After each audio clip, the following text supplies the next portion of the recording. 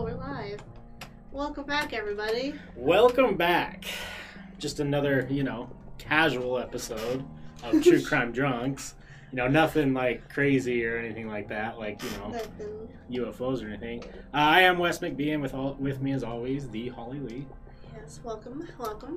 And for this one, we're stepping away from our typical serial killer murderers. Yes. We want to branch out into some more extra fun stuff. Yeah, and before I tell you what we're doing, I want to hit you guys with a little bit of a sales pitch here. In 2020, do you guys feel like the Earth might be getting recycled or like reset with all this COVID, national disasters, different things like that? Do you believe in UFOs or aliens? Oh, well, never say never. Never say never. Well, perfect, because that means you'd fit right in at Heaven's Gate Cult, because that is exactly what they wanted from a member, and you have to be obedient, which easy enough. But yeah, we'll be covering Heaven's Gate Cult today, and it is a fucking wild ride. And I have to say, as far as cults go with an ideology, they were very successful. Yeah, they were pretty successful. They made money. And once we get into the ideology, they all leveled up.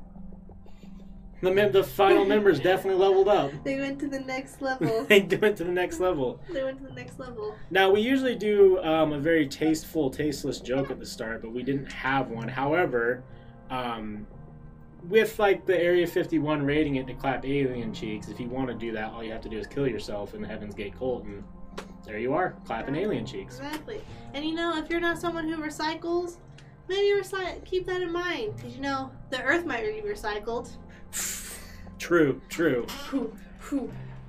Fuck the planet. We're just going to get recycled in 2027. 2027 is the cutoff date. Which we'll learn more about once we get into the two beautiful minds that created Heaven's Gate. Yeah, so Marshall Applewhite and Bonnie Nettles are... Miss Nettles. They are the creators of the Heaven's Gate cult. Well, Heaven's Gate. They didn't call it a cult, obviously.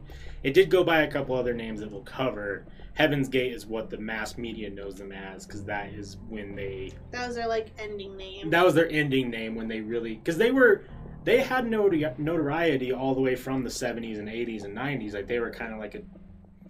Seems like the media would poke fun at them, because... Yeah, it was definitely a good, these fucking idiots. Yeah, Marshall was always writing to people, always posting stuff on, news articles and different things like that. So he's always been relevant, but not until the good old internet and mass media did he really start getting some attention, as well as their final ascension to the UFO ship that was behind that comment.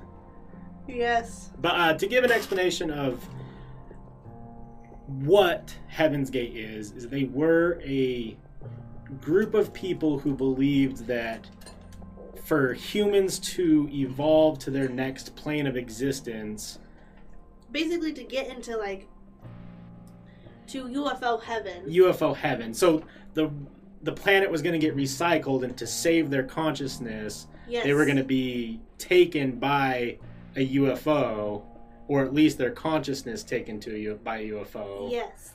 Because the idea is mostly, if by this time, if they didn't ascend to the next level, they would be recycled with the Earth, and so their consciousness basically has to restart and find the next true level. Right. Which, very, very, it's really next level shit, as they say. It is next level shit. And I do have to say that as a person, Marshall and Bonnie are very interesting. They really are two peas in a pod. They really were meant for each other in a dark, twisted kind of way. Shouts out. Shouts out. Everyone can find their person. This gave me faith in the dating world, to be fully honest with you. I was like, man, if these wackos can find each other, I could find myself a subpar normal man. A subpar normal man like Marshall Applewhite.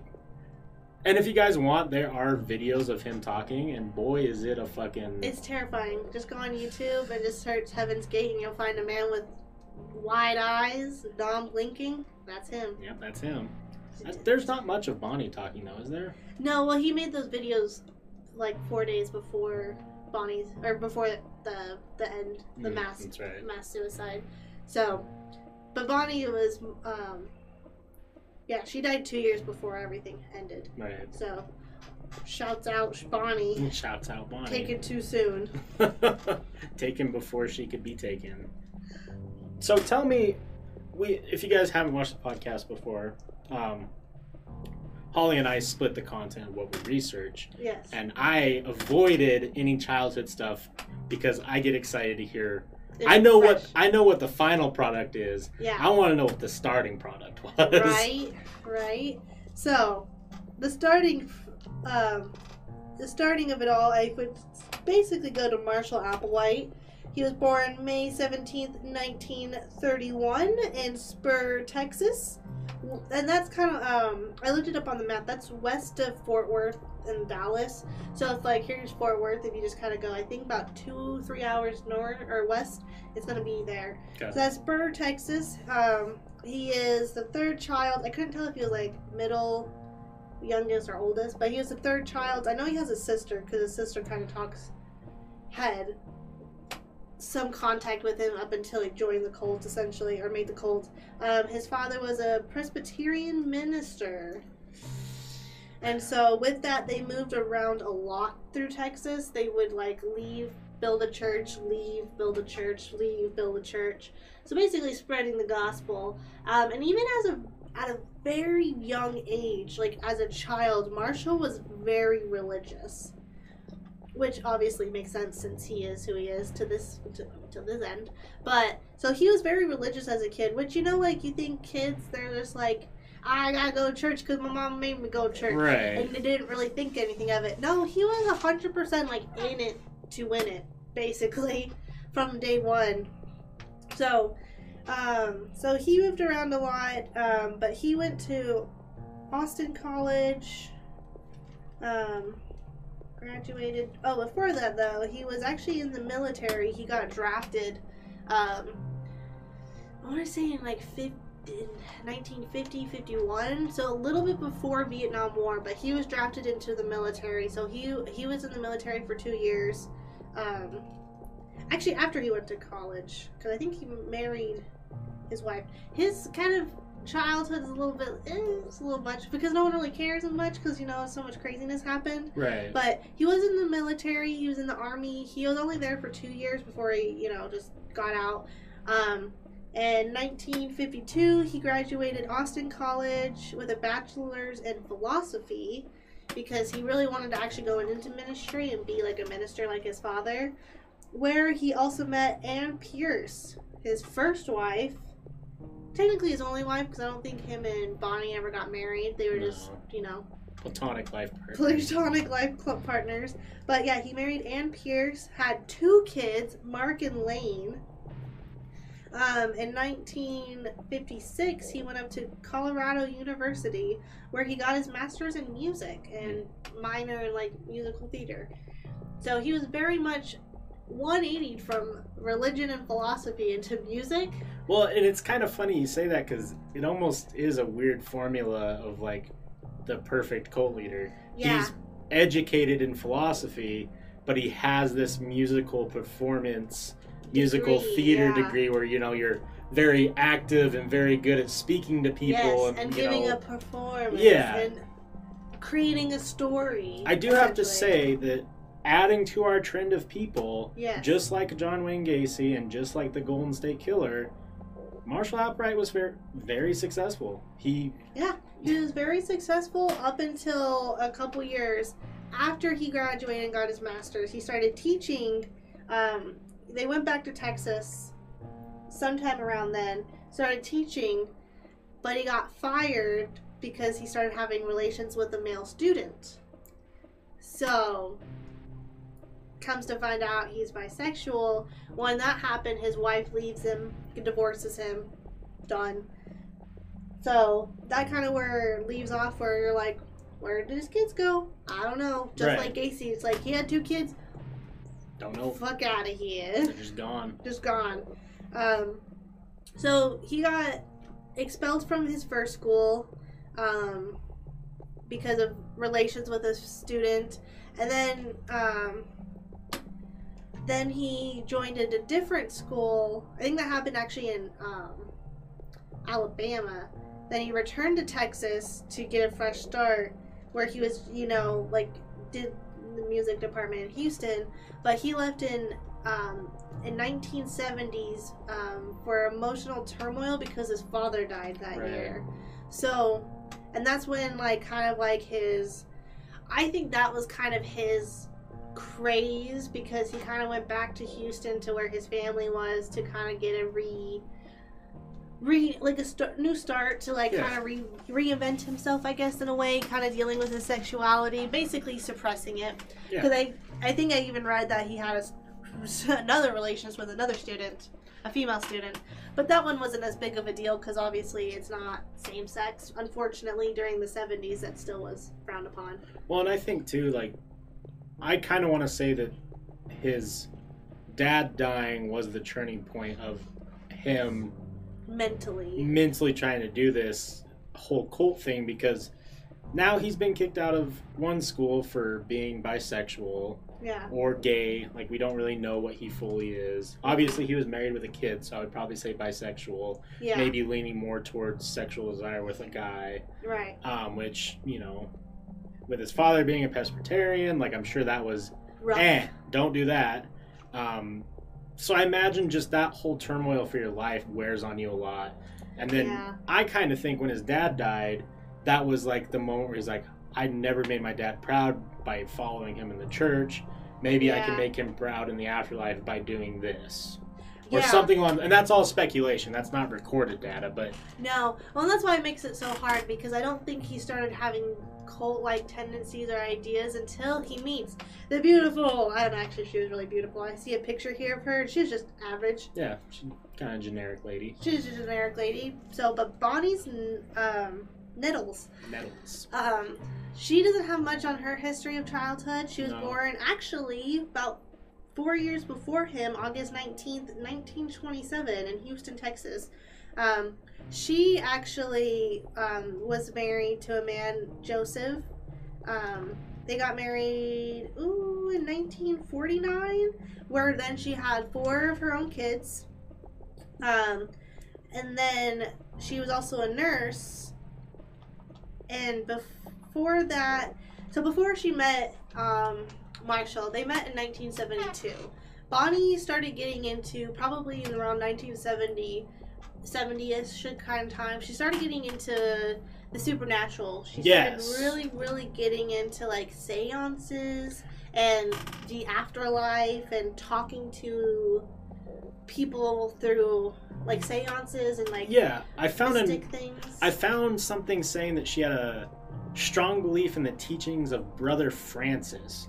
And I don't know a lot about Brother Francis, but he was a 19th century monk, and Nettles often conducted, I don't know if seances with him or trying to follow in his footsteps, but it said that actually had a dramatic impact on her marriage, because her husband was some businessman who was what the fuck are you doing in our living room? What are you even talking about? But no, the actually what it was Bonnie, she believed that the monk was talking to her and giving her instructions on how to do things. Oh. So it was literal next level shit, because not only was she kind of following his beliefs, she believed that Pope Francis, Brother Francis was talking to her and giving her what to do and kind of helping her, guide her more into doing seances and being mediums in order to talk to other deceased. And she also had a group of people that she would hang out with every Wednesday. Some people have book clubs, some people have seances. Let's be honest, Bonnie would have hosted the best fucking podcast. Oh, she would, because not only was she into the supernatural, she was in astrology, the occult, Occulid. Yeah, the whole 9 yards. She would go to fortune tellers. But the biggest thing was in 1972, the year that they met, she went to a fortune teller who told her that she would soon meet a mysterious man with a pale complexion and very pale hair who was tall, light hair, well, sorry, I rephrased that wrong, but tall, pale hair, fair complexion, and they would meet in a weird circumstance. Well, come to find out, fast forward a few months to their meeting moment, their meet cute. Now, this is kind of interesting because when we show up to do our podcast, we kind of go over each other's research, and come to find out, the way that they met is kind of up for debate. Yes, there's not a for sure answer is how they met. The most positive, and the one we'll actually say happened, is like the most believable and probably true. But there are a few different theories on different ways they met. Right. Which is really confusing because I guess like at the end of the day, only those two really know how they met, and like. See, both they're dead, but. And Applewhite spent a lot of time writing down everything that he was doing. Yeah. And in his writings, he claims that he met Bonnie Nettles while he was visiting a friend in the hospital where she worked as a registered nurse. Yeah. And it's even quoted that when they met, like when she walked into the room, apparently, and they locked eyes, they shared some weird, like, I don't even remember the word that they used, like this ecocentric, like mystical secrets to each other just by glancing at each other. And they knew something, like they knew something about each other. Yeah, and that's a really good one. My what I believe happened was is during that time of his father's death and dealing with his sexuality, Applewhite actually committed himself into a psych ward for conversion therapy because of his homosexual tendencies and thoughts. Not in the sense that he was gay, but more in the sense of that he wanted to get rid of like any of his bisexualness, essentially. And that she was a nurse there at the psych ward because during that time it was a psychological thing, so it was a psych ward.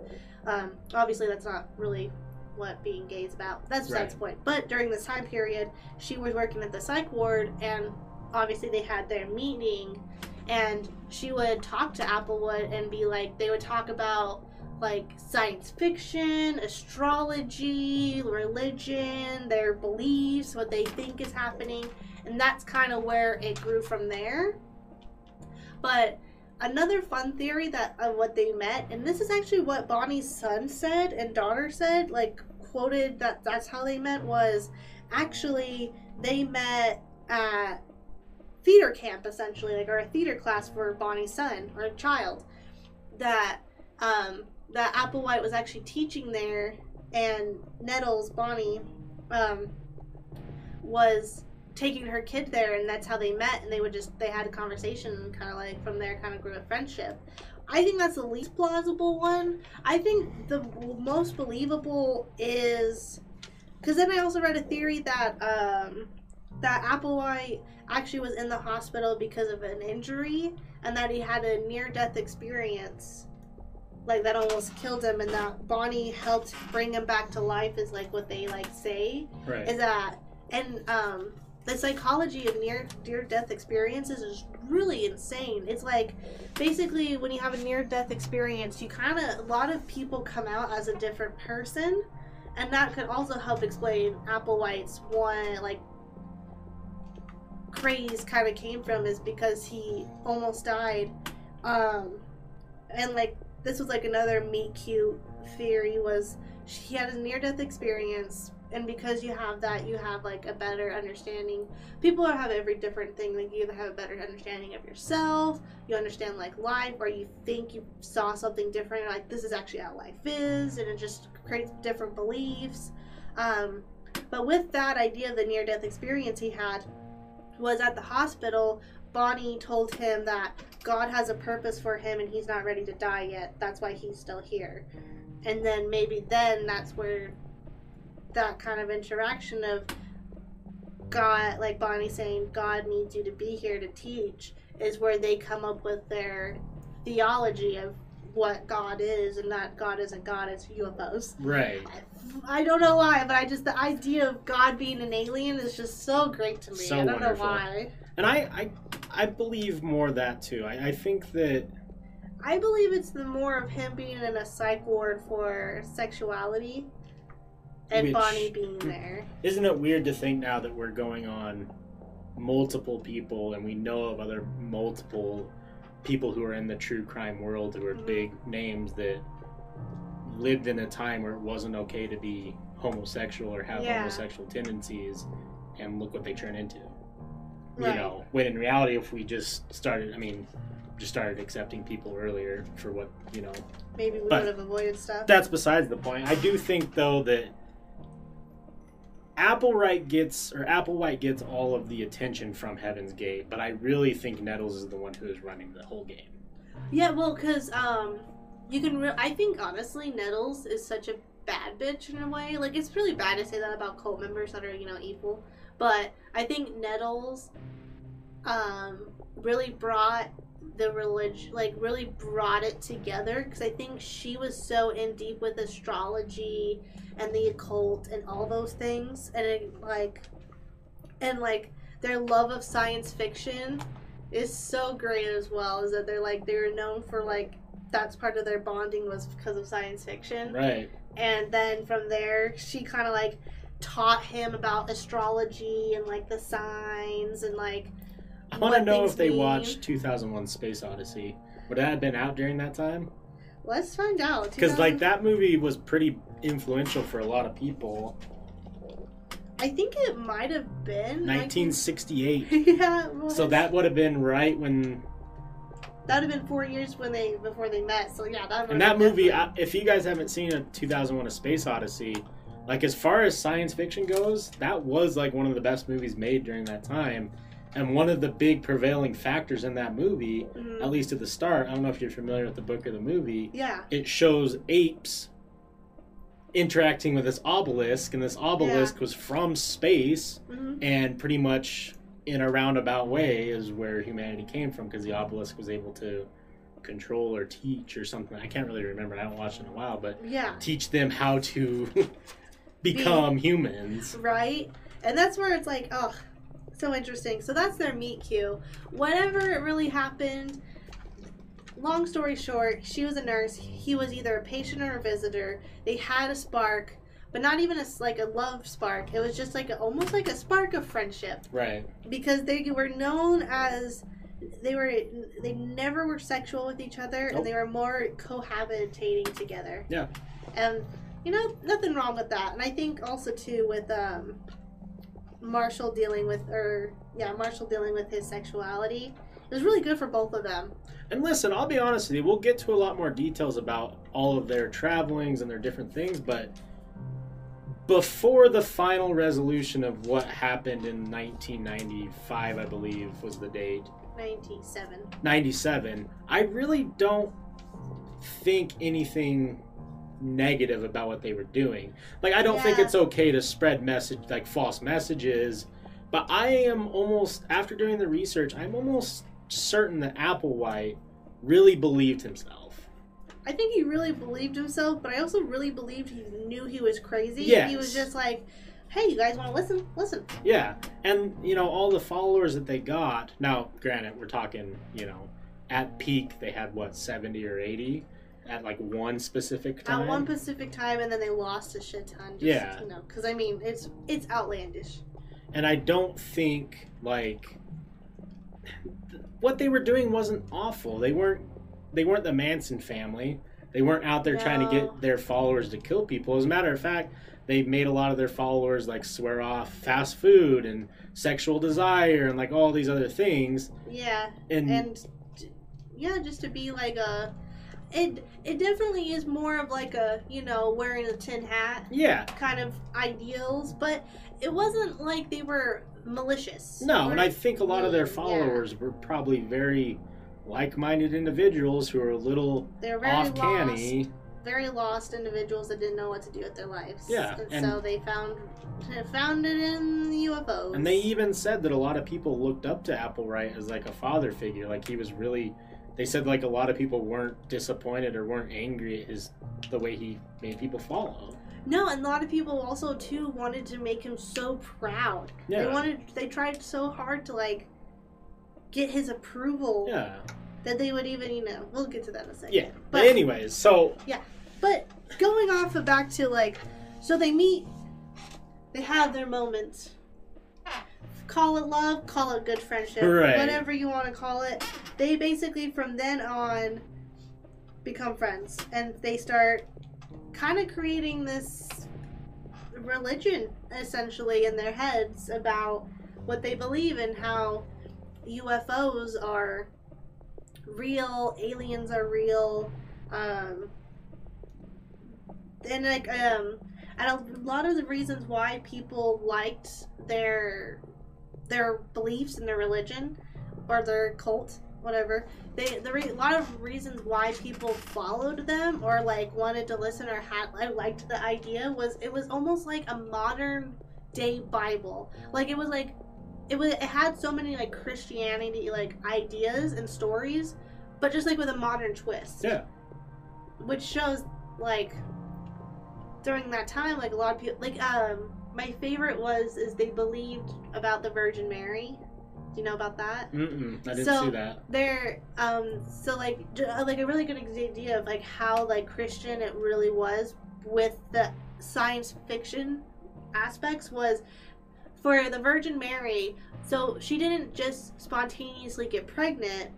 What happened was a UFO beamed her up, got her pregnant, and brought her back down as Jesus being like the Messiah for it, like bringing up the next level. Right. So that's kind of where it has really, cause like it's quoted that a lot of the people a lot of the members liked that because it made more sense. Yeah. It made more sense for an alien to impregnate her, not like probe her and like just actually have sex with her, like the aliens were like still beings, and then bring her back down, and then you could explain a lot of Jesus's mystical powers, because he was supposed to be like the person to bring everyone to the next level. Well, and it's very let me choose my words carefully here. It's a little bit easier to explain to someone who's not educated on the Bible as much why Jesus has like powers or abilities that most men don't if you just say, oh yeah, well it's because he has alien DNA. See, that makes more sense to me than just God, like she was boom pregnant, because because I was raised with no religion, and so like the whole Virgin Mary made no sense to me, because it's like you can't just get pregnant unless you're in a hot tub. I'm just kidding. But like it just never made sense to me. But like if I was less educated probably and was looking for a religion and someone told me that, and I obviously didn't have the backgrounds of what UFOs and aliens are, it would make sense. Well, let's be honest. Well, and let's also be honest with the fact that I think a lot of religious people do have points in their lives where they question a lot of things that don't make sense. Yeah. So if you catch some of these people while they're going through a phase in their life where they're questioning their beliefs, and you're able to explain some of those beliefs in a way that makes sense. Or like, it doesn't even have to make sense, like, but as long as you believe that it makes sense, because like as long as you believe in aliens, that perfectly makes sense. Yeah. But if you don't believe in aliens, obviously it's not going to make sense. But I thought that was a really good example of how they changed. They used Christianity to spread their beliefs as well and kind of make everything come together. And one of the other things too is sometime during 1972, they don't have an exact month. 72 was a busy year for these two. Yeah, they basically got together. Joseph, Bonnie's husband's like, no, and took all the custody of the kids, left her. They then started their fucking cross-country road trip. Yes. There was a point in time, though, where Nettles had a conversation with Applewhite explaining that extraterrestrials have given both of them a divine assignment. Yes. And whether or not Nettles had a vision or whatever, or she just made it up on the spot, or whatever her belief is, or she did like a seance and heard it. Yeah. Applewhite later that year, or during 1972, he had accounted in his records that he had visions, and one of them he was told that he was chosen for this role, like how Jesus was chosen for his role. Yeah. And a lot of people who've researched Heaven's Gate Cult and Applewhite and Nettles really think that that was a point in time where he may have been going through some sort of manic state or having like a schizophrenic episode, which in a way would kind of explain this whole I'm comparable to Jesus, you know, I'm holy, like I'm the holiest person alive right now, and I have this assignment that no one else can understand, and it's, you know, it kind of adds up, and that's what some of the psychologists who've studied this have claimed, that maybe he was either going through some sort of schizophrenic episode or had schizophrenia. But I think part of that too, though, if you're living multiple lives, like this one life that's this bisexual male, and you have to hide it, and then this also, like, for my dad I have to be the religious zealot, or you know, I don't experience that, but like I imagine there's a point in time where your lives get so different from each other that it almost feels like you're multiple people.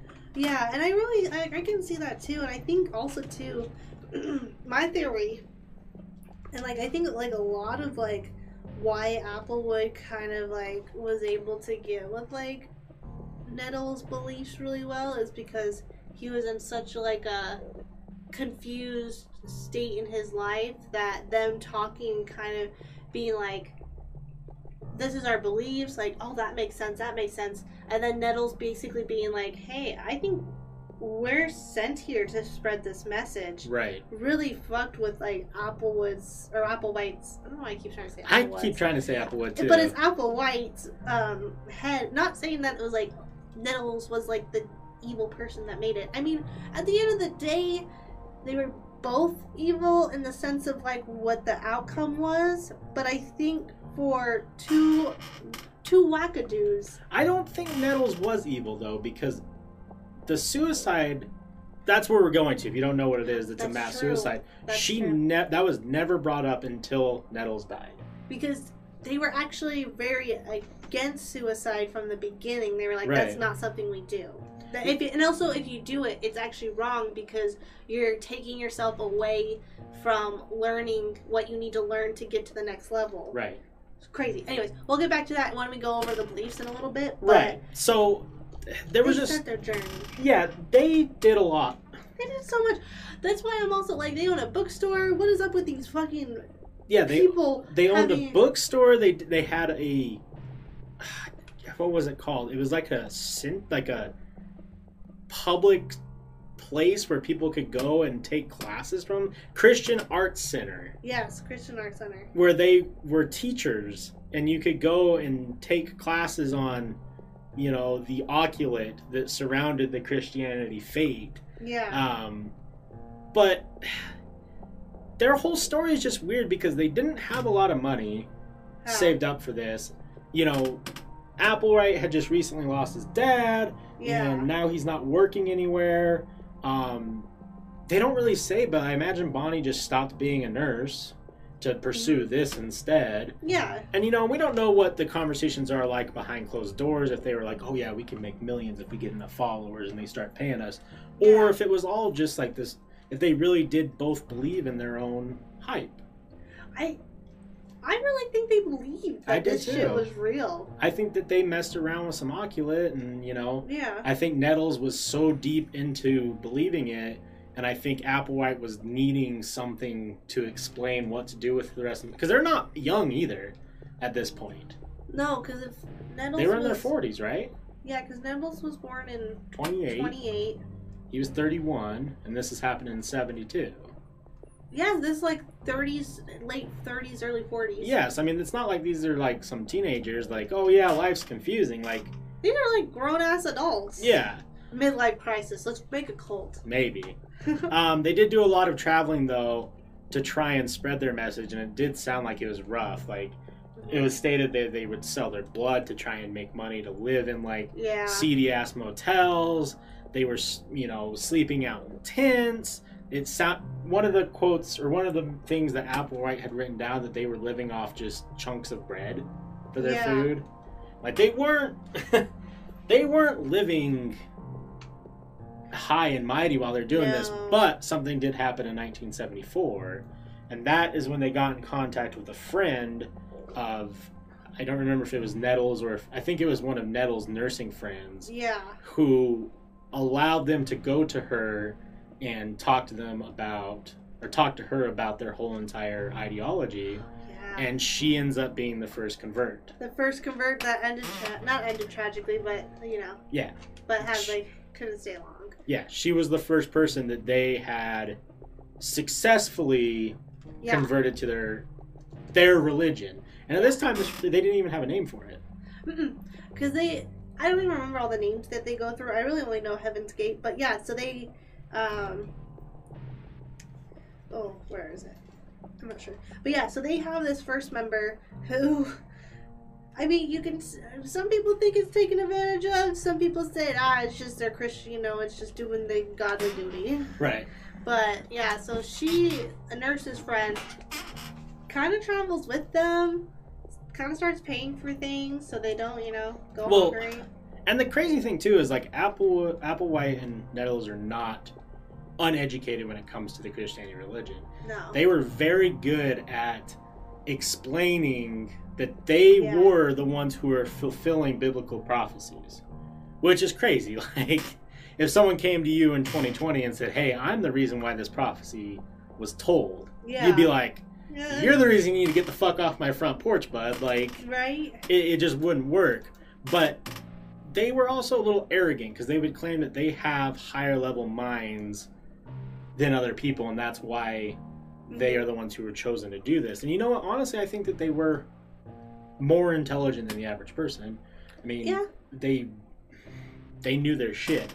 I did think it was funny that they wrote a pamphlet that they were handing out, as you do in the 70s, because pamphlets were a thing. And basically, like, the whole point of the pamphlet was describing that Jesus was reincarnated as a Texan, being Applewhite. Oh my god. Yes. Like, oh my god. I'm going to pull up Heaven's Gate pamphlet. And the other thing that they talked about that was one of the big factors for a lot of people to actually join the cult, I believe, was that that Applewhite and Nettles were the two witnesses described in the Book of Revelations and occasionally visited churches to explain that to them. So they were so, I'll say confident, because I don't know if it was confident or arrogance, that they were the ones who were in the Book of Revelations who witnessed it, that they would go into churches and say that they are those two people. Yeah. Which, wild. But, yeah, their beliefs. Oh, sorry guys, I have an eyelash in my eye. Distractions. Alright, back to the story. But, yeah, so they would spread their beliefs. Their first member, unfortunately, their first members actually got a call. Did you know what happened to their first member? So basically, their first member got a call about a sick friend. So she left so she can go visit her sick friend, only to get stopped by her husband and is like, "You need to come home," because she also had a 2-year-old and a 6-year-old. And so her husband comes with her 2-year-old and 6-year-old and is like, "You need to come home and take care of your kids." And so that's what she does. She comes home and takes care of her kids. But that also leads Nettles and Applewhite to actually get charged with credit card fraud. Oh, I didn't know about that. Yeah, they got charged with credit card fraud and auto theft. They stole a car because of they were renting a car and they just never returned it. Right. So I don't think they ended up getting charged for the credit card fraud, but Applewhite did get charged for the rental car and ended up doing 6 months in jail, which helped them get their points across. I have to say this was probably the funniest part of this whole entire thing. Yeah. Was this how the rental car thing happened? Yeah. Because they found Applewhite and they found the car, right? And they prosecuted him. His response was he claimed that he had been divinely authorized to keep the car. Divinely authorized to keep the car. Like, fuck the law. God told me it's my car now, bitches. Like, straight up just was like, nah, fuck y'all's rental car. It's mine. God said it's mine. Actually, UFO God said it's mine. Like, didn't even give a shit. Said it's mine. But they did say that, or in his writings, it seemed like while he was in jail, he did a lot of reflecting. And I almost wonder, like, some of the stuff that he had written down while he was in jail was more like questioning what was going on instead of like furthering his belief in this. Yeah. But it was accounted that when he was in jail, he was still spreading all of it to all the other people who were in jail. Well, and especially spreading it all to people in jail, kind of like solidifying it, basically making pamphlets in jail, because then after he gets out, that's when they like go across the country. Yep. And start actually like spreading it to people, and like his calling card was his stationery from jail. Right. So he was spreading the gospel, or like writing it in jail. I think he did have a little bit of reflection of me and like, what are we doing? Right. But I still believe it. Strengthened it. It strengthened it. It helped him. Because then they go to their main place. What was it? Oregon? Where they had... Or wait, no. Well, so after they go down to jail, they basically start going places and teaching. And then what do they do after jail? Well, so after jail, they published some advertisements for meetings where they were trying to get a bunch of disciples. And they did get some people. Now, this is when we get the first full solidification of a name. Yeah. Which was the Anonymous Sexaholic Celibate Church. Which just... Too much. And that didn't stick, obviously. Yeah. I mean, I don't know if you want to go to the ASCC, but it switched to the Human Individual Metamorphosis. Or HIM. For him for short. HIM for short, which was the whole entire... Which HIM was their name for a long time. Yeah. Well, and HIM... is a lot of their beliefs. Yeah. And so... But this is also when... Fun little tidbit about Bonnie and Marshall is they would have names for each other. Mm-hmm. Like different names. And so when they made Human Individual Metamorphosis, their names at the time were Bo and Peep. Yeah, because they said that they were the... shepherds trying to move the flock towards this next level. To the next level. So they're... Very clever. I love it. Play on words. You got me. 10 out of 10. But yeah, so that... During that name period, I love how they have multiple different names, but I love that name period, it was Bo and Peep. Bo and Peep. And so from 76 to 79, they were kind of traveling around in different areas. Yeah. It said that they spent a lot of times at campgrounds around Texas and the Rocky Mountains. Yeah. And they honestly kind of sound like something you would see in a stereotypical movie where like they would just be the wackos who were in the campground next to you coming over and be like, hey, you want to hear about fucking him? Like, they just seem like those people. But through this whole thing, like through up until this point, they don't really seem like bad people. They're arrogant, or confident, depending on how you want to look at it. And they're wacky, they're unconventional, but I don't think they're necessarily bad. I don't think anything they're doing is bad, because if sex was involved, yeah, obviously if they were getting followers, like, the typical cult. If it was like, oh, you have to have sex with Marshall to become a higher being. Yeah. That's one bad. Thing. That's bad. And there's no money. They weren't really asking for lots of money. No, the only thing that could be considered bad is with him. So to understand a little bit more of their beliefs is they essentially were like, to get to the next level, you must become a pure human. You must give up all worldly possessions, your entire family. You cannot be claim to anybody or anything. All sexual desires are out the window. Your gender isn't even a thing anymore. You are nobody and nothing at the same time. You're like everything and nothing. Like kind of ideas of like you're just a power, like you're just a pure being. And a lot of the giving away your worldly possessions was giving Bonnie and Marshall your entire life savings. Right. And that's how they were able to then kind of start getting their houses and getting like places to live, which isn't the best. That is kind of terrible. But at the same time, these people were willing. I mean, these people were debatable, but overall, they weren't menacing. They weren't menaces to society. They weren't forcing these people to give up their life savings and all that stuff. These people just gave it to them because they were trying to get to the next level. Yeah, and I'm not saying anything when I make this next statement, or maybe I am, depending on how you want to look at it. But they kind of got pointed at and made fun of, like how Joseph Smith did early on. Yeah. He really did. Like they looked at these guys as like, oh, this is happening. They're like, huh. Tell me more, you silly bitches. Yeah, tell me more. I want to know more about the silly UFOs. Gooses. And like, I'm at the point now too where like 2020 Heaven's Gate might have been more popular. Oh, hell yeah. I could see I know people in my life who be like, you know what, they're probably right. Yeah. Honestly. Oh, 100%. Well, they were like 30 years too early. 30 years too early. Should have waited a little bit. Should have gotten to that next level. Well, shouldn't have gone to that next level so soon, am I right? I will say one thing that was kind of weird that they preached was flexibility, which in turn was strict obedience to both of them because of how shifting their ideas were. Like, because it sounded like one day it'd be like, hey guys, we're going to go do this. And then 2 days later, it'd be like, no.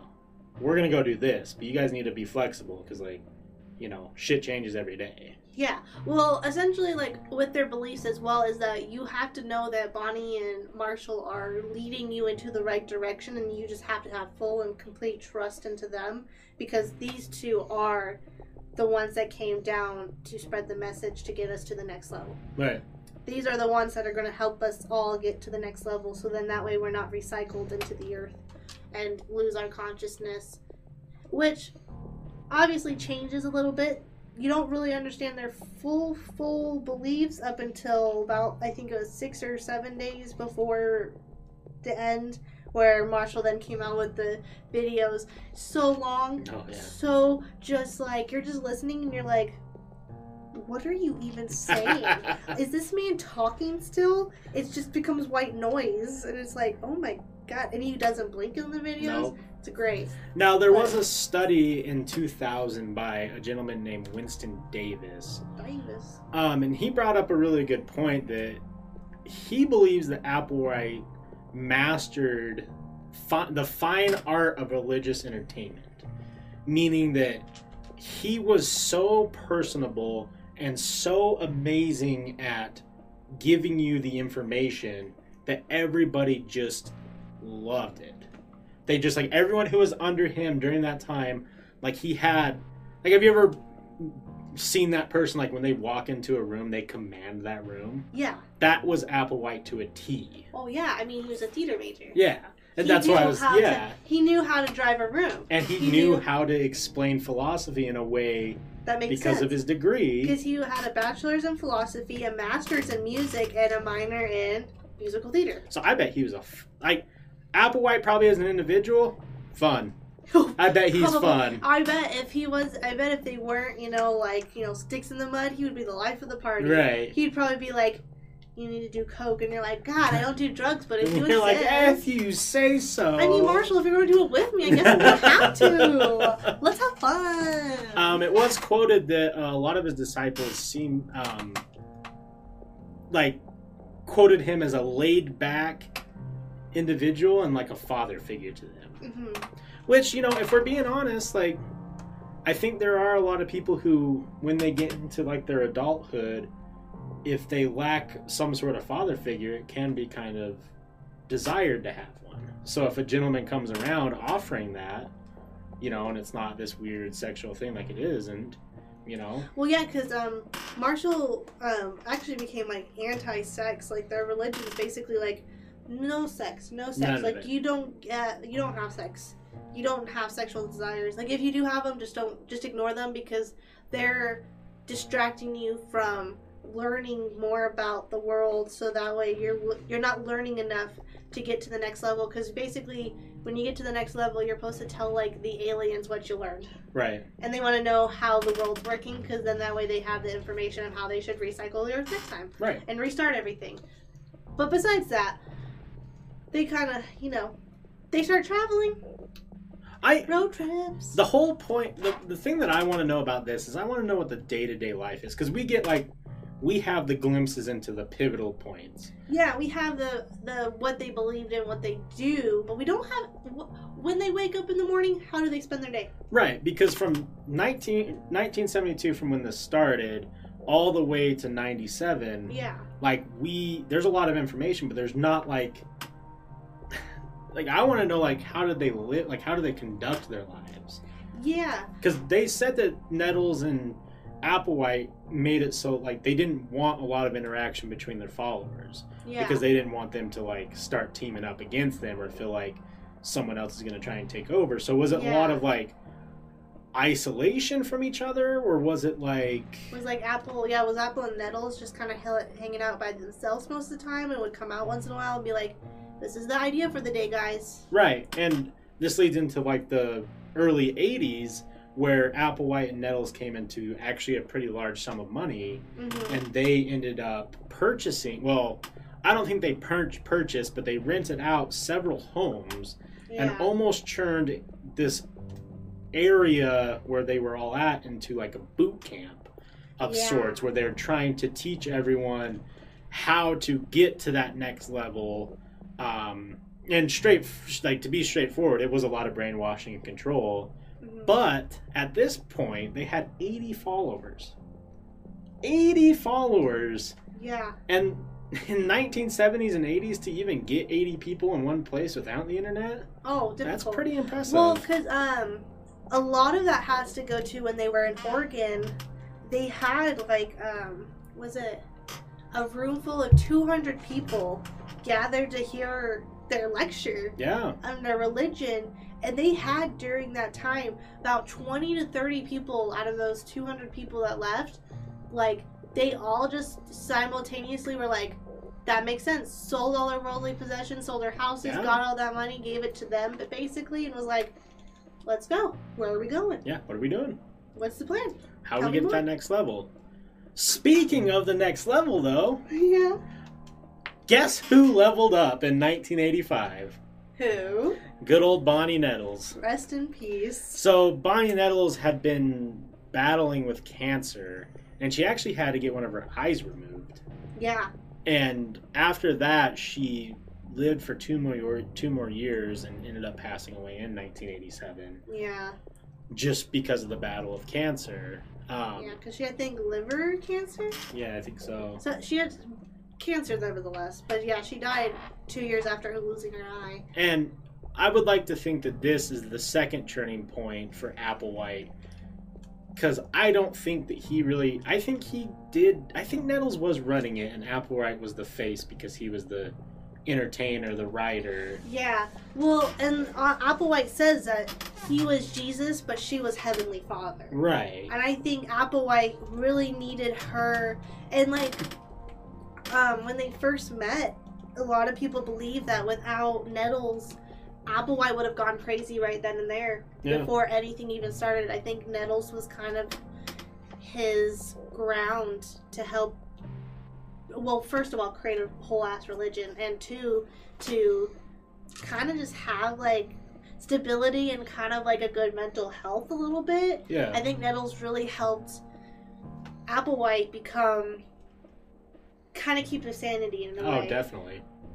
Because I don't know. I just think they just had such a good friendship and bond. Yeah, I really think, regardless of what they truly believed, if they were doing this for menace reasons or if they were doing this because they truly believed it, I think they were as tight as two people could be without being physically intimate.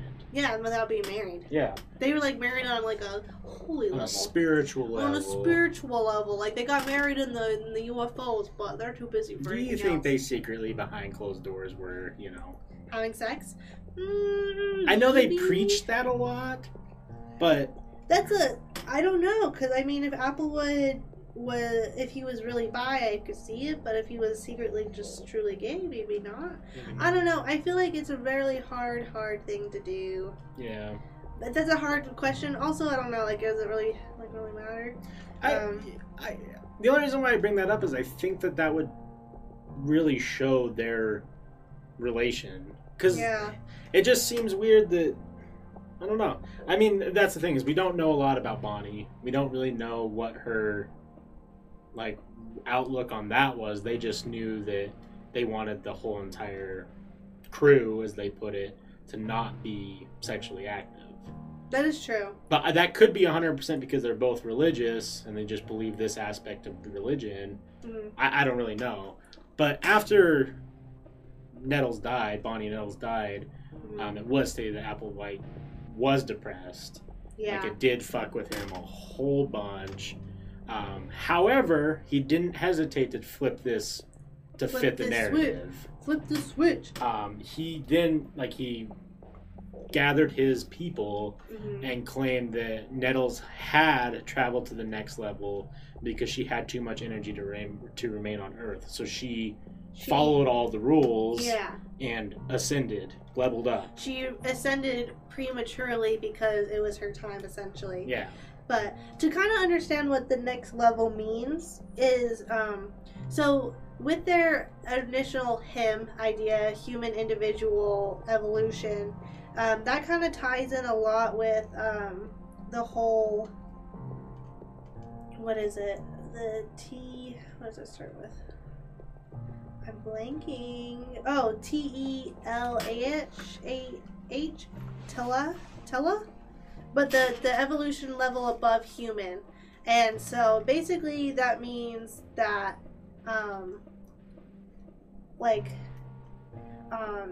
what God is actually, God is extraterrestrial beings, and the next level is to join them in the UFO. I'm sorry, but how fucking big is that UFO to let all these souls in? Ginormous. But initially, before Bonnie died, is essentially your bodies were going to be going up to the next level, and that if you do all this stuff and kind of believe in it, that you're kind of like the children of the next level. And so basically, you don't want worldly possessions. You want to be very grounded as a human being. You want to eat healthy. You want to be good. You want to be flexible with following what they say. And a big thing was actually they were super against suicide, and it's actually said they define suicide in their own context is to turn against the next level when it is being offered. And their human bodies were only vessels meant to help them on their journey. So their suicide therefore would not be allowing their consciousness to leave their human bodies to get to the next level, right. Remaining alive instead of participating in the group set. So essentially, before Bonnie died was just you don't want to kill yourself because then you're not going to get to the next level. Well, unfortunately, Bonnie dies. How is she going to get to the next level? So then Applewood kind of changes it and is like, no, it doesn't actually mean that. So essentially, you can go two ways. If you die naturally, that means it was your time to go to the next level because you were... Right. Your body was your consciousness was ready. Your body then becomes just a vessel for your consciousness and your spirituality to then get to the next level, because your body stays here but your consciousness is with the aliens. Yes. You get a new body, I think, is kind of what they kind of then turned it into. Since Bonnie died, they don't, you gotta change it up so people don't ask too many questions. Right. Essentially, it's weird. They're really good backpedaling it, like some other religions. Huh. Anyways. Interesting. Never heard of that before. But, so then they kind of changed it to, okay, well, now you can kill yourself when it's a correct time to do it. When it's a spiritual, monumental time, that's when you can kill yourself to get to the next level. Because the thing is, you don't want to wait until, because basically the next level is going up basically with the aliens, because in 2017 the world is getting recycled and starting a new 2027. Oh, right? 2027, sorry. 7 years, guys. We gotta get ready. But in 2027, the world's gonna get recycled, and we're gonna start basically wiped clean, renewed, refurbished, regenerated. But our consciousness will also be recycled. Yes, and then for the only chance for our consciousness now to survive is to leave at an appointed time, or at like an appropriate time before 2027. So you have to leave before then. Otherwise, your being is going to be recycled, and you're going to have to start over so you can find a new way to get to the next level. Right. But at that point, you have to wait till someone comes down. You gotta wait for the next Applewood or Jesus to come down. Yeah. Which honestly makes so much sense. But so basically, that's where like suicide kind of starts then becoming a thing in the group, where it's like, okay. Right. I don't even think they talk about the suicide thing until a couple years prior to the mass suicide. Yeah, I think that's when I think that kind of Applewood's like. I think Applewood was so depressed that he just wanted to kill himself. I think he kind of was trying to look for an out so he can go to Bonnie and get to the next level, because I think he really believed that she was gone into the next level without him. Yeah. And he wanted to be with her because obviously they're homies. Yeah. And I think that's partially helped create this idea of killing yourself will get yourself to the next level if you do it at the appropriate time. Right. Which then goes into the oh shoot, sorry guys, lost my train of thought. But to the next level is kind of just, it's such a weird concept. I think basically, to put it in like a way that people who aren't part of Heaven's Gate would understand, it's like if you live your fulfilling life as a Christian, when you die, because everything's planned, you die and then you go to heaven. This is the same exact idea of that, but instead of going to heaven because you die, you were supposed to be taken by UFOs and aliens at some random point in your life, and you weren't gonna die. Yeah.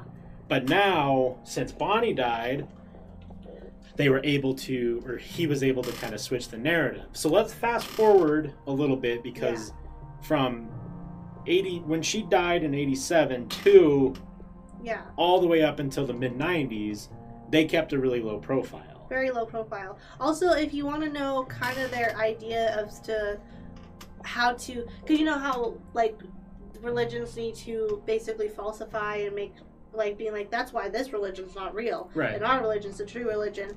Their belief was, they believed that there were evil space aliens called Lucians. Yeah. Well, no, Luciferians, which are basically the alien devils. So, like, you know how God's an alien? Well, there's also a devil alien as well. So they believed that these false alien gods, the Luciferians, would come down to Earth and implant in human brains the false religion. Right. And so that's where, if you're wondering, like, how are they going to say that this God isn't real, but this God is, that's their logic. Is it's evil space aliens? They also use that logic to something we'll be covering in a couple minutes. Yeah. That the Luciferians were also people who had genitalia. Why that's important is in a couple seconds we'll get to.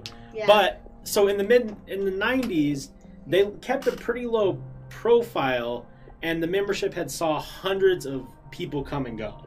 Like, I think they peaked at 80. They lost members, gained members, lost members, gained members. But around the 95 time, Applewood decided to start publishing articles, even going as far as spending $30,000 for a full page in the USA Today, which isn't just $30,000 in 95 is still a lot of fucking money. A lot of money. And then he made an interesting mistake, which was getting on the internet and putting his teachings on there. Yes, they have a full-blown website still up to this day. Still up and running. You can go and check it out. Heavensgate.com. This was like one of the first cults related, like the first like in history to like be able to like really spread and like get to people via internet, like because the internet's still pretty new, and so they were able to like get on the internet, which is fucking insane. You can buy their book to this day. Yes, hard copy. I'm gonna buy one. I want one just for this office. I just want to see it. Just be like, I want to see the quality. But as you guys can imagine, when he put it on the internet, it was quoted that he was stung by the criticism. Yeah. You don't fuck with the internet. No. Like, you don't bring your bullshit to the internet. So, trolls from day one to still exist today. Right. But the same year that he decided to put his teaching on the internet was also the same year he first spoke of the possibility of suicide as a way to reach that next level. And he explained that everything human had to be forsaken, like we've talked about, you know, the worldly possessions, sexuality, all this type of stuff. But it also included the human body before one can ascend. And I really think this was him trying to explain why Bonnie died. Yeah. I think that Bonnie was not only...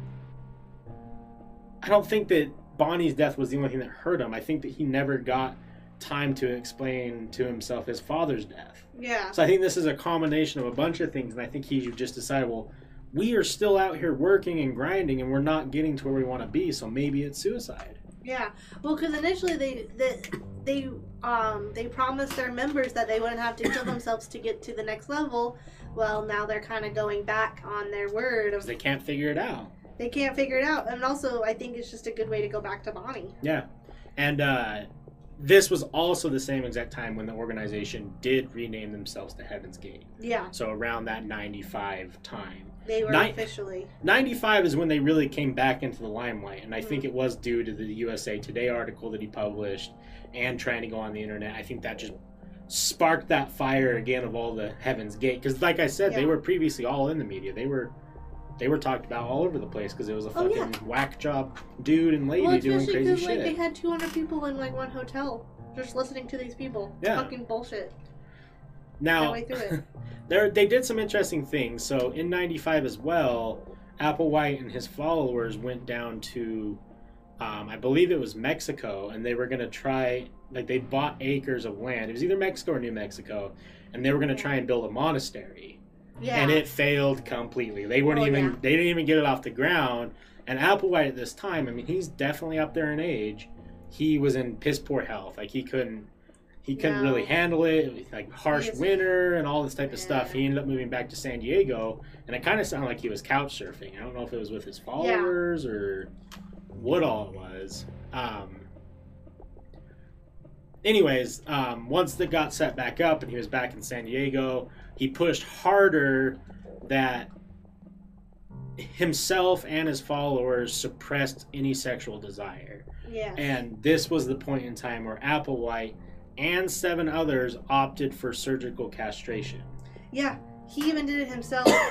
And one of the former members, D'Angelo, who I think is the one who called it in, called in the hotline to say, I think this is happening. I think you should go check out. I think there's a mass suicide. He said that they couldn't stop smiling and giggling about getting castrated because they were so excited that they were able to find a way. That's crazy. Mostly because Applewood wanted to find a way to make it so they could have platonic relationships without having to worry about sexual encounters. Right. Well, castration is one way. It's a quick way to do it. I can't believe they did it all together. But they had to go to Mexico to do it because they couldn't find a doctor here that would do it. Because who would do that? Nobody. It's wild. But yeah, so then they went to Mexico. Then when they come back to Santa Fe, California. Yeah, and I think this is crazy too that Applewhite put in one of his, I don't know if it was the video or one of his writings, but he said sexuality was one of the most powerful forces that bond humans to their body and thus hinder their efforts to evolve to the next level. And I really think that is 100% him trying to say that because he is bisexual or gay, that he, like even in Christianity point of view, he would not be able to go to heaven because he's gay. So this was his way of being able to get to the next level because he was like, I'm not a sexual being at all anymore. Yeah, I completely gotten rid of those, I bet you, because I imagine he still had the desires in his head, but if you take away the ability, then the desire doesn't matter. No. And it's actually, if you think about it in that limelight, it's actually really sad. It is really sad, but this man was not fully there anyways. He was not. No. But Nope. So they got rid of the reproductive organs, and then this was kind of like the train of roll into the tragic end. Right, and that's why I brought up the Luciferian people having genders. They had genders, and that means they were the bad guys. Gosh dang it. He also cited a New Testament, a verse from the New Testament that said there would not be marriage in heaven. In addition, they required members to adopt similar clothing and haircuts, possibly to reinforce that they have non-sexual families. So it was like a real, like, they all started trying to look like each other. They all started dressing like each other. They all started doing very similar things to show that they weren't. Because I'm sure there was a lot of people who just thought this was a sex cult, and I imagine he was like, "No, it's the opposite. Not a sex. We are a genderless cult." Right. Because even on the day of their deaths, they were all wearing matching tracksuits. Yep. Matching Nikes, which. I have some funny things about what the owners of Nike said. Oof. And had matching basically everything. But before we get into the tragic day of the end, do you want to hear about their Last Supper? Yes. Did you know they had a Last Supper? I did know they had a Last Supper. Yes. So before they decided to have the mass suicide, and it's like, well, this is happening. They actually went and they went to a restaurant that was kind of close to their compound. And so that Friday before their suicides, they went out for their last big supper together at Marie Callender's restaurant. Hell yeah! Marie's Callender shouts out. Dude, fucking great pick. And they all ordered the exact same thing. It was set up before they came in. They all had iced teas to drink, dinner salads before, with tomato vinaigrette dressing, turkey pot pie for the entrees, and then for dessert, cheesecake with blueberries on top. Sounds great. And then the waiter says they were very nice, very polite, very friendly, and no one seemed depressed or they had no inclination that they were all about to plan to kill themselves together. I'll be honest with you. I think as far as, like, we call Heaven's Gate a cult because there's no real members anymore. No. There's 2 who survived the mass suicide, which we'll talk about in a minute. And, kind of had, the website, that, ran the website afterwards. But I think that they were all happy because they were devoted. They knew in their heads that when this was over, they're going to be happier. They're going to move on to that next level. All this hard work for 20, 30 years is going to come to fruition, and we're going to finally finish our goal. So I honestly think, because I read the Last Supper stuff, I really think that they were all 100% on board.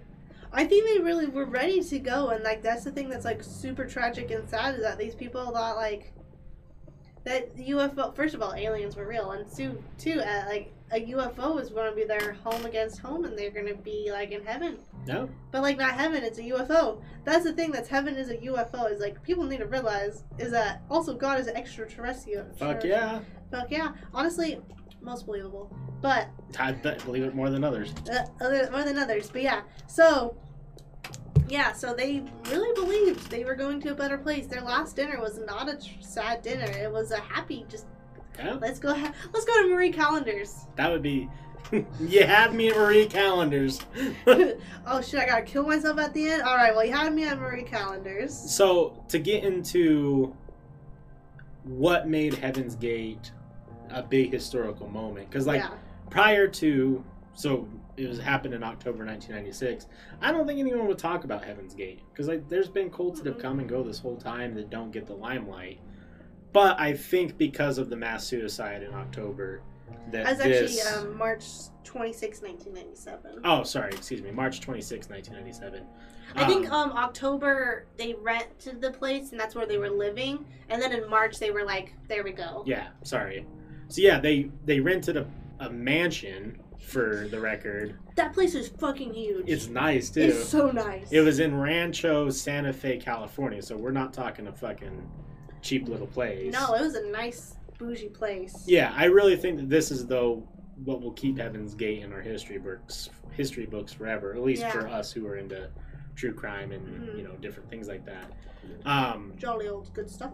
So, oh no, you're fine. I think that from 96 to 97 is when a lot of stuff started kicking in. Like,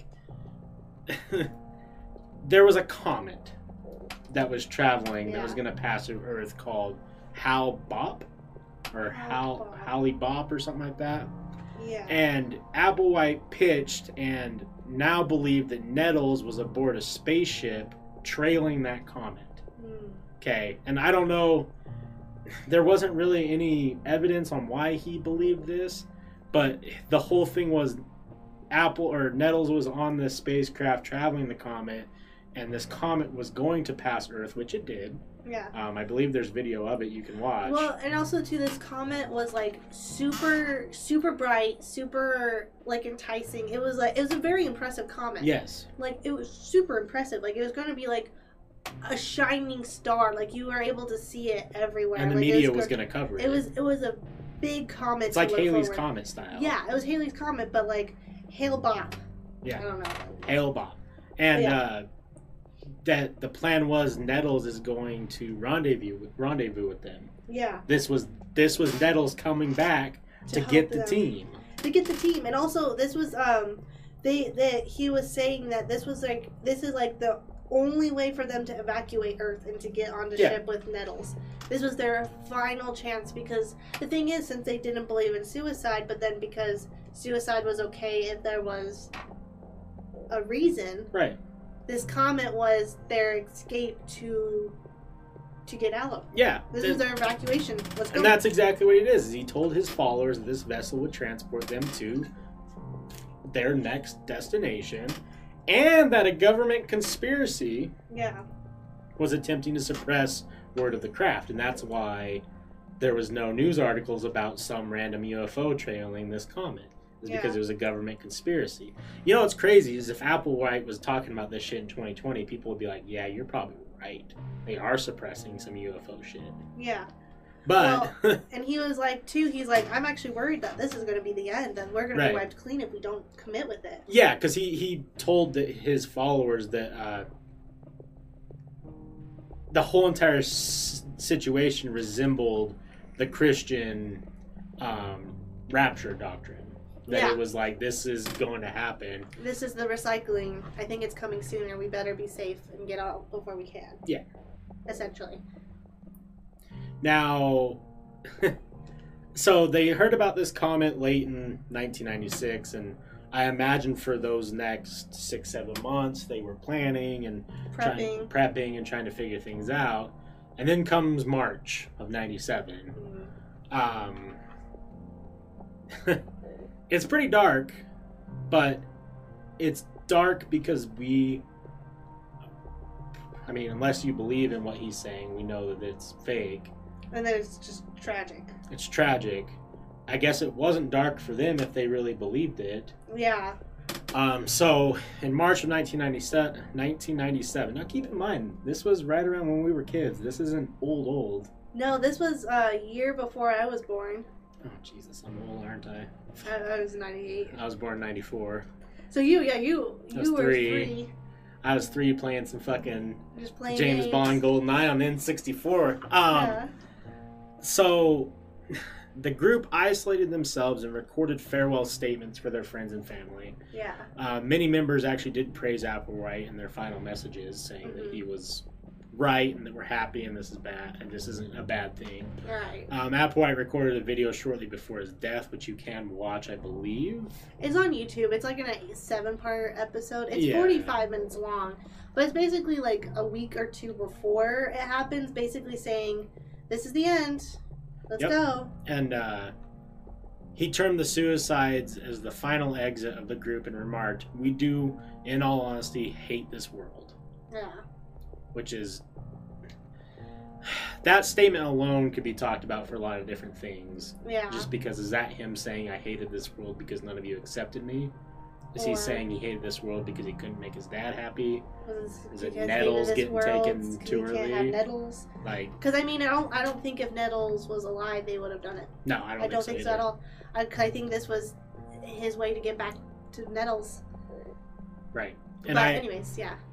There's been a lot of people who have obviously studied this and have their different theories on why they ended up doing suicide over everything. I don't know what I think personally. I think that it was more along the lines of he knew that he was probably going to die sooner or later, and this moment would keep him in the history books and Nettles in the history books. Yeah. And that if he would have just died off, because he talked about how there would be no way someone could take his position if he died. Yeah. You know, so I think that he wanted to close this out so no one took it and tarnished their two names. I think he may have been in love with Nettles. I think he was. I mean, and that could be platonic love. I don't mean like I want to marry you love. That could just be mean like you're my only real family. You accept me for who I am. Yeah. Because, I mean, before they even started the cult, he basically told his sister, he's like, "This is the last time you're ever going to speak to me again." And his sister's like, "Who are you? This isn't who you are." And he looked at his sister and was like, "You don't know who I am." Right. And that was his last words to his family, essentially, is, "You don't know who I am." And I think a lot of that has to do with not being able to be honestly with his family, which I know a lot of people have that same thing, not to this extreme, obviously, making a cult and then, mass suicide. The largest mass suicide in America ever. But, so I think this was also him being like, this is the only way to evacuate Earth. This is the best time. This comet's going to take us anyways. We might as well get ourselves there so that way we make sure we get Nettles. Right. Nettles can grab us. So the suicides began on March 22nd, and for those of you who don't like hearing dark stuff, you can mute for a second, but most of the members took, I don't even know what this is, barbiturates? I'll look it up. An alcohol, and then placed, I can just do this really quick, is a drug that acts as a central nervous system depressant, are effective as have physical and psychological addiction potential as well as overdose potential. Among those possible advised effects, they have largely been... So it's like a... I don't know. Oh, benzo. It's a benzo. So they took benzos and then... Yeah, they mixed it with their applesauce and then chugged a bunch of alcohol. Yeah, and then placed bags over their heads. Yeah. Well, they did it in groups. Yeah. So they did it in groups. So, like, the first group did that stuff. I assume there's probably a ton of vomiting and a bunch of other stuff. So they cleaned up after that group. Then placed the bags over their head. Went to the next group. Until there was basically... Applewood was the third to last. And then the last two just kind of put the bags over their heads themselves. Because they basically put the bags over their faces to, like, help, like, suffocate them just to make sure. So yeah, it was, most members took the benzos and alcohol and placed bags over their heads. They all wore Nike shoes and black uniforms with patches that read Heaven's Gate Away Team. Which is hilarious. I love how they had the uniform and they had the patches. Yeah. Also, if you look at the patches, it's pretty impressive. Hold on. Let's see. Phenobarbital. Okay. So they took a bunch of phenobarbital.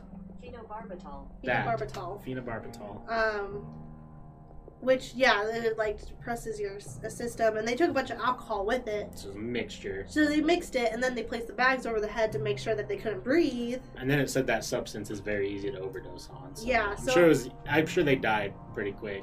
I did say the deaths occurred over 3 days, and Applewhite was one of the last 4 to die. 3 assistants helped him die by suicide, then killed themselves. An anonymous tip led the sheriff's department to search the mansion.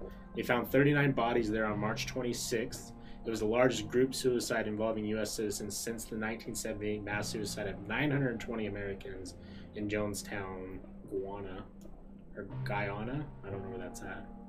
Applewhite's body was found seated on the bed of the mansion's master bedroom. Medical examiners determined that the fears of cancer has been unfounded. Oh yeah, I forgot. He thought that he had cancer. Oh. He didn't. Yeah. But he suffered from coronary. He killed himself. The deaths provoked a media circus, of course.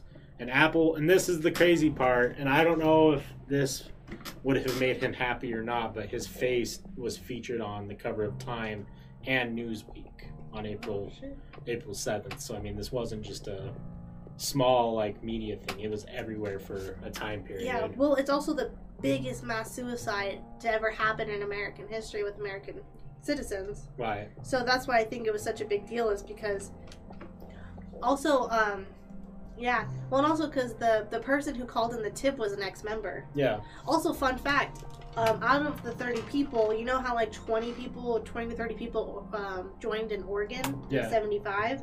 None of them were from Oregon. There were none of them. They had so many fluctuation of people coming in and out. None of them were original Oregon people. Really? They were all just new people. But yeah, so that happened, which, what a tragic thing that 39 people all decided this is it. This is the time to go. I mean, okay, as besides the Manson family and different things like that, and I know this is dark to say, so please take it for what I'm trying to say, but as far as successful goes, I would say they were the most successful cult. They did what they wanted. They did what they wanted, and they accomplished what they wanted. I would agree, but it's very sad. It is very sad. It's tragic, and it sucks too, because I think a lot of these people didn't know really how to get out of it. I mean, it's a cult, right? We hear about cults all the time, and getting out of them is scary. They make you feel like you don't have a community around you anymore, that you're lost, that you're doing the worst thing you could possibly do. And I mean, one that's kind of in Utah is the FLDS church. Yeah. Well, fundamental Mormons. Anyways, but the FLDS church with especially the Warren Gates. Yeah. He because a lot of people who leave there just don't feel like they can leave. No. They don't have a community. Warren Jeffs. That one, the monster, awful human being, but they believed that they couldn't leave. They couldn't do anything. They were stuck.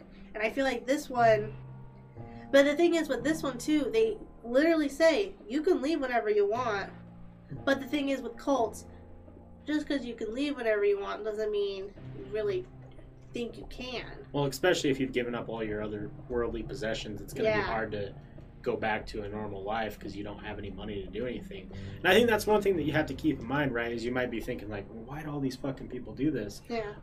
I think a lot of the people who did were in very vulnerable positions in their life, and they just needed some sort of direction. I think we can all admit that we've been in those states before where we don't know what direction to take, where to go in life, what to do. And if you have one well-spoken person come in and tell you, hey, someone with theatrics, I know a direction we can go, it might seem easy to those folk. Well, yeah, I don't judge anybody that gets trapped into a cult. I won't say anyone that joins a cult. I feel like people who get trapped into a cult, it's really not their fault most of the time, because it's not, it's just hard because you get so warped in a cult that you really just don't believe it. You just don't know better. Not saying it's excusable, but you just don't know better. You don't understand, and it's hard. Cults are wild. Yeah, I do. I took away a lot from this one just because it was not. This one wasn't as menacing as I thought it was. No. Considering how gruesome it ended, I thought it was going to be much more worse, menacing-wise. Because even, too, you couldn't join unless you were 18 years old. Yeah. They didn't allow any child, no children involved, only adults. You had to be a consenting adult. A consenting adult, which, out of how cults go, I would hope that's how cults should be. Cults shouldn't exist at all, but for cults being going to be cults, and they're gonna be around no matter what. Yeah. As long as the least that this one had over other ones is that they didn't involve children. They didn't force kids to drink purple Kool-Aid as, other ones do. Maybe we'll do that one later. But they didn't have kids. It was all just adults. And it wasn't all about sex. It was like a lot about cults. It wasn't about sex. It was just crazy different it was really honestly just like a science. What this cult reminds me of is just a science fiction fanfic of the book of the Bible. Yeah, like it's a scientific Bible. And to be 100% honest with you, I think that if they didn't do the mass suicide, and they would have kept preaching their doctrine, and someone would have been Applewhite's follow-up or successor, I think in 2020 they might have a pretty big community of people who they would still be running. I think they would 100%. I think they would be close to, if not on par with, Scientology.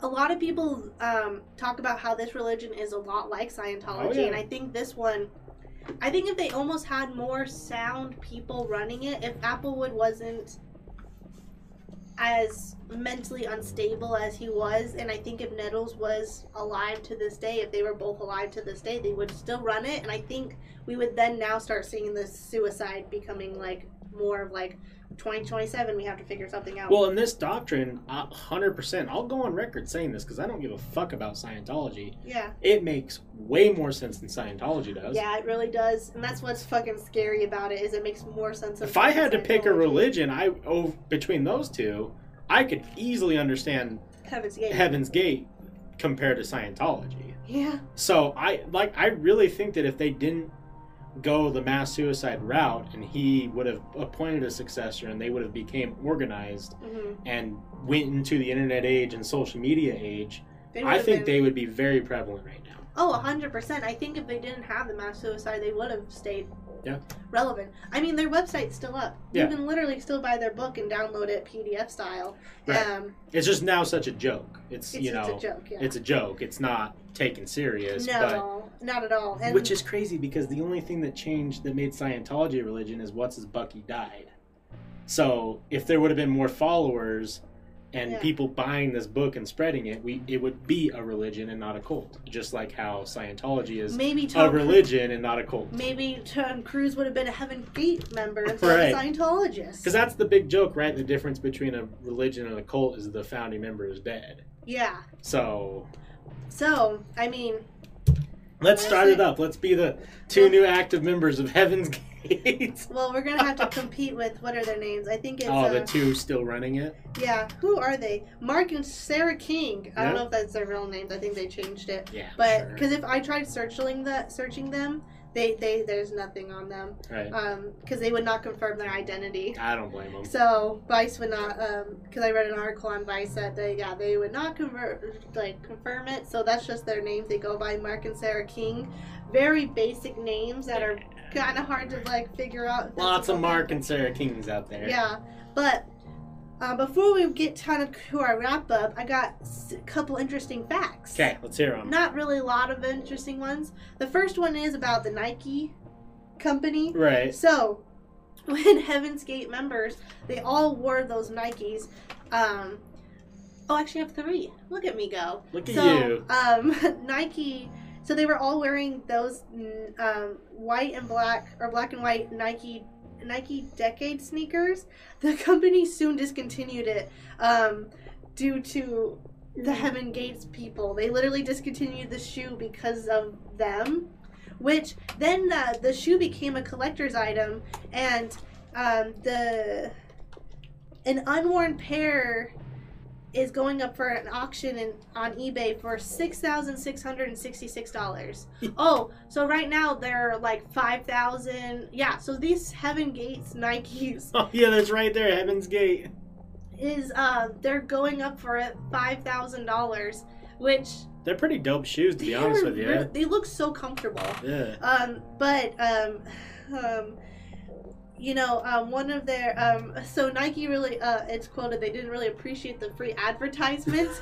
They're like, we've heard all the jokes. One of their reps said in an article, and they're more like, we've heard all the goats, but the Heaven Gates incident was a tragedy and it has nothing to do with Nikes. They were like, please do not associate us with them. And then, but like even the members were like, yeah, the shoes were just bought at bulk. They were just a bulk buy. There really wasn't any like reason why they wore Nikes. It was just a cheap shoe at the time that they bought. So that's why they have it. And so, and then let's see. Oh, the Soul Collector. So the one that has them, like has them like selling on eBay. They were able to get a good deal on them before they were discontinued, and then they were just, able to make fat stacks. Right. Another interesting fact is, I think it's, what is it, the museum? Sorry, guys. And this is kind of, this morbid to me, and I'm not really comfortable with the fact of knowing that this was a thing. Okay. But as soon after, what was it, the museum? Well, I kind of want to go see it because I'm fucked up in the mind. Not going to lie to you guys, if I had the opportunity, the Museum of Death in California, I believe, actually has the bunk beds from the thing and the actual clothes. So they have like an exhibit of the suicide with the actual bunk beds that they killed themselves in, right, and some of the clothes off of the corpses. So they have those Nikes too. Yeah, because if you like the more morbid side of things, you can Google pictures, and they have pictures of it. They're not really graphic because they actually cleaned up after them. Because I'm assuming it was just a lot of vomit just everywhere. Yeah. But they because they did it in groups, they cleaned up after them, so they look pristine and they just look like it's very ominous. You would almost think you were in a haunted house because it's just bunk beds and there's body. Yeah, and like the detective said that they literally like they walked through and like, if it wasn't for the smell, they just thought these were like either mannequins or just sleeping people. Yeah. If it wasn't for the decaying smell, they just thought it was that. And then the third fun fact was the person who actually founded the comet and the person who founded the comet and everything, actually, when the comet happened and then obviously this happened and this got a lot more attention than the comet did, the discoverer of the comet actually took a day to not say anything because they had to collect themselves to make a statement. Oh. And he literally went on record to say not to sound fucked up, but because of how big this comet was and how just I don't know, because I don't know a lot about the comet itself, but just for how crazy this comet was going to be, he's like, I wasn't surprised that he's like, I'm not surprised that people killed themselves because I know a lot of crazy people are out there believe this comet had to do something with some kind of religious reasons. He's like, but he said, I never would have thought that 39 or was it 38 to 39 people would all simultaneously kill themselves because of it. He literally had to take a day to fucking process what he was even going to say to these, say about this, because it was so wild to him that people actually killed themselves over a comet. Well, I mean, it was much more than the comet, but right. But it was the reasoning why they were able to do it. Yeah, it gave them the power to do it. But yeah, even the guy who discovered the comet made a statement about this event because it was so crazy. It's just just mind blowing, honestly. Honestly, it is. That you would get 39 consecutive coherent consenting adults to all kill themselves. And it wasn't like they were forcing these people to do it. They were all just like, where's my applesauce? No, they were about it. They were all about it. Which, you just don't hear about that often. It's crazy. Because, I don't know about Jonestown much at all, but it sounded like a lot of, with Jonestown, there was actual people forced to drink it because they didn't know. That's the Kool-Aid, right? That's the Kool-Aid, yeah, drinking the Kool-Aid. But, because some people didn't know. I don't actually know anything about that one, so, that could be a later episode for sure. I would think we should really do that one, but I think if I remember correctly, Jonestown, it wasn't everybody consenting. It was some people being forced to kill themselves. Right. Or forced to get killed because they were a part of this cult. But this was 38, all people, down and out with the cool kids, let's go, let's do it. Yeah, they were fucking... They were just ready to go. And I kind of wonder, too, like, we don't really know anything about these followers. No, they like, just... I wonder if a lot of them were also in a bad mental state. Like, yeah. And they just were like, eh. There are a few different, like, members that are still talked about. I think one did, like, an Oxygen episode. He looked crazy. But he definitely, like, the way he talks is... He was not mentally sound at that time period. Right. And I think he even says that he kind of really wasn't. But who knows, you know? Well, it's kind of crazy. But that's the Heaven's Gate cult, or hymns, if you would rather go the early days of it. And I do think I mean, there's a lot to take away from this one, and I think that this one was pretty heavy. Yeah. It was, all jokes aside about, you know, them really believing UFOs where God was an extraterrestrial. Still pretty devastatingly sad that like 38 extremely. People all did it, and no one was forced. It was just consensual people. Unless, luckily, no kids were involved. Yeah, that's one thing. At least out of this cult, no kids were involved, and I can at least be okay. Sleep at night. I can sleep at night knowing that at least no kids were consenting harmed. Adults. All were the ones who consenting did adults did this, but it's fucking insane still. Yeah. Well, shall we discuss what we want to do for the next one? Because we Yes. have a list of things, and we like to kind of mix it up. Mix it up on different things. I would be down for here, or maybe here, or here. I kind of want to do like either. I'm kind of feeling Elizabeth Smart. Is that weird to say? I'm really like maybe in that tone. Shouts out. Shouts out. She is hot. She's still a babe. I would be, so for us, we live in Utah, so Elizabeth Smart is in our neighborhood. Like, you know, that's close by for us, and I think that one would be interesting to do. And I honestly, it's been so long since that happened. Wait, are you talking about the one woman that went missing in Utah? Yeah. Is that I thought Elizabeth Smart was the Black Dahlia murder. No. What's the Black... Oh, it's literally... I'm so stupid. Oh my god, I can't believe that's recorded. So stupid. Yeah, let's do Elizabeth Smart. Don't clip it, guys. Don't clip it. Oh my god. Yeah, Elizabeth Smart, the girl who got kidnapped in Utah. Oh, I'm thinking of totally 3 different things. I'm thinking of... Oh, I'm so sorry. It's been a long day for me. Elizabeth Smart was the girl that got kidnapped. I was getting her confused with the Powells. And then I was also getting her confused with the Black Dahlia murder chick. I don't even know who that one is. I thought her name was Elizabeth something. Hold on, we'll look it up. What's the name of the girl of Black Dahlia murder? Black, how do you spell that? Dahlia? The Black Dahlia. Elizabeth Short. Oh, you're Short. close. I mean, I get it. Okay, that's basically tomatoes. But maybe we should do a kidnapping, because, I mean, she's still alive. She's still alive. Day. She has a book now, too, that we could... I've always really wanted to read her book, so I'm down too. to read that in the next 2 days, since we have our we already finished our book club one. I'm down for that. So Elizabeth Smart next week, everybody. Yep, so if you got... We can... Brief thing for her, like, she was a girl who lived in Utah, and she got kidnapped, and it ended up being... Tragic. Should we... Oh, we'll talk about that after. But yeah, if you guys want to do some research on that, feel free. 2 weeks from now? Yep, 2 weeks from now. What day is that? I should probably have my dates in mind. Oh, you're good. On the 15th, the 22nd, we're doing our Read Between the Wines, and then the 29th, we'll come back for Elizabeth Smart. 29th. Just so you guys know, the website is up, the email is up. The website's not perfect. Please let me know how unperfect it is. That'd be great. I'm getting there eventually. Slowly but surely. But yeah, so we have the 29th, we'll do Elizabeth Smart.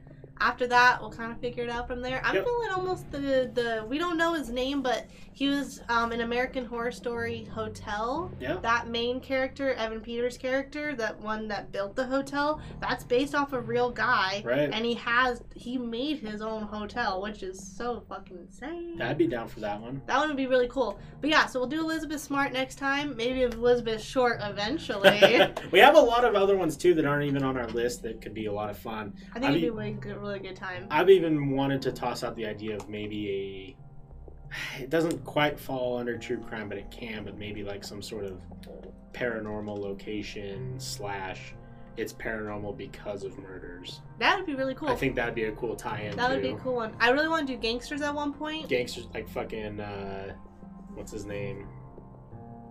Hoffa? Hoffa? Jimmy Hoffa? I don't think I know what that one is. Oh, that would be a wild one. That to would get be a into. good one. That's government conspiracies and crazy stuff. I really want to do there's this one gangster. Fun fact, guys. Sorry, this is a little fun banter. You get a little excess tonight. But my favorite gangster, my dad told me about him last night, and I think he was like called like the freezer gangster or something. Because what he would do is he would essentially, do a hit. He would kill somebody, put him in a freezer for months, and then just release him somewhere. So then that way the detectives could never figure out when he died because his body was preserved instantly from death. So then he started decaying. That's some next level shit. It was next level. He killed over like 70 people. Oh, we might have to do him soon. That's fucking nuts. It was insane because that's like his MO. He would just hide him in the freezer. The freezer killer. I don't know if that was like his gangster thing, but yeah. Call him Freezer. Call him Freezer. Dude, Mr. man. Freeze. But yeah, so make sure you guys email us, truecrimedrunks@gmail.com. Mm-hmm. Or go to our website. Yeah. If you guys want to help with the research, we would love that. Yeah. Any insight, if you want to, want to be a part of it, have a comment read or whatever, shoot us over an email. As far as Top Shelfers content goes, there is no other podcast for tonight. And I will be back either tomorrow for some gaming or Tuesday for gaming, and then podcast the next weekend, including the other show that both of us are on, Read Between the Lines, where we will be discussing The Silence of the Lambs. Silence of the Lambs next Saturday, probably around 5 or 6. And if you had watched Read Between the Lines before, we might be switching things up to become a little bit more formal. Yeah. Which is exciting. Exciting. We'll have to see how that goes next time. Yes. It might be the one time after that. Yeah. We'll find out. But thank you guys for watching. Everyone who watches live, I appreciate you. I see you guys' comments. If you want to continue commenting after the show, I will sit here and talk to people. Yeah. And if you want to shoot us emails on social media, Top Shelfers everywhere. Top Shelfers everywhere. Or I have a book Instagram. It's Books Coffee Bees. And it's quality. Tweet nuts. God damn. Love it. See you guys. See ya.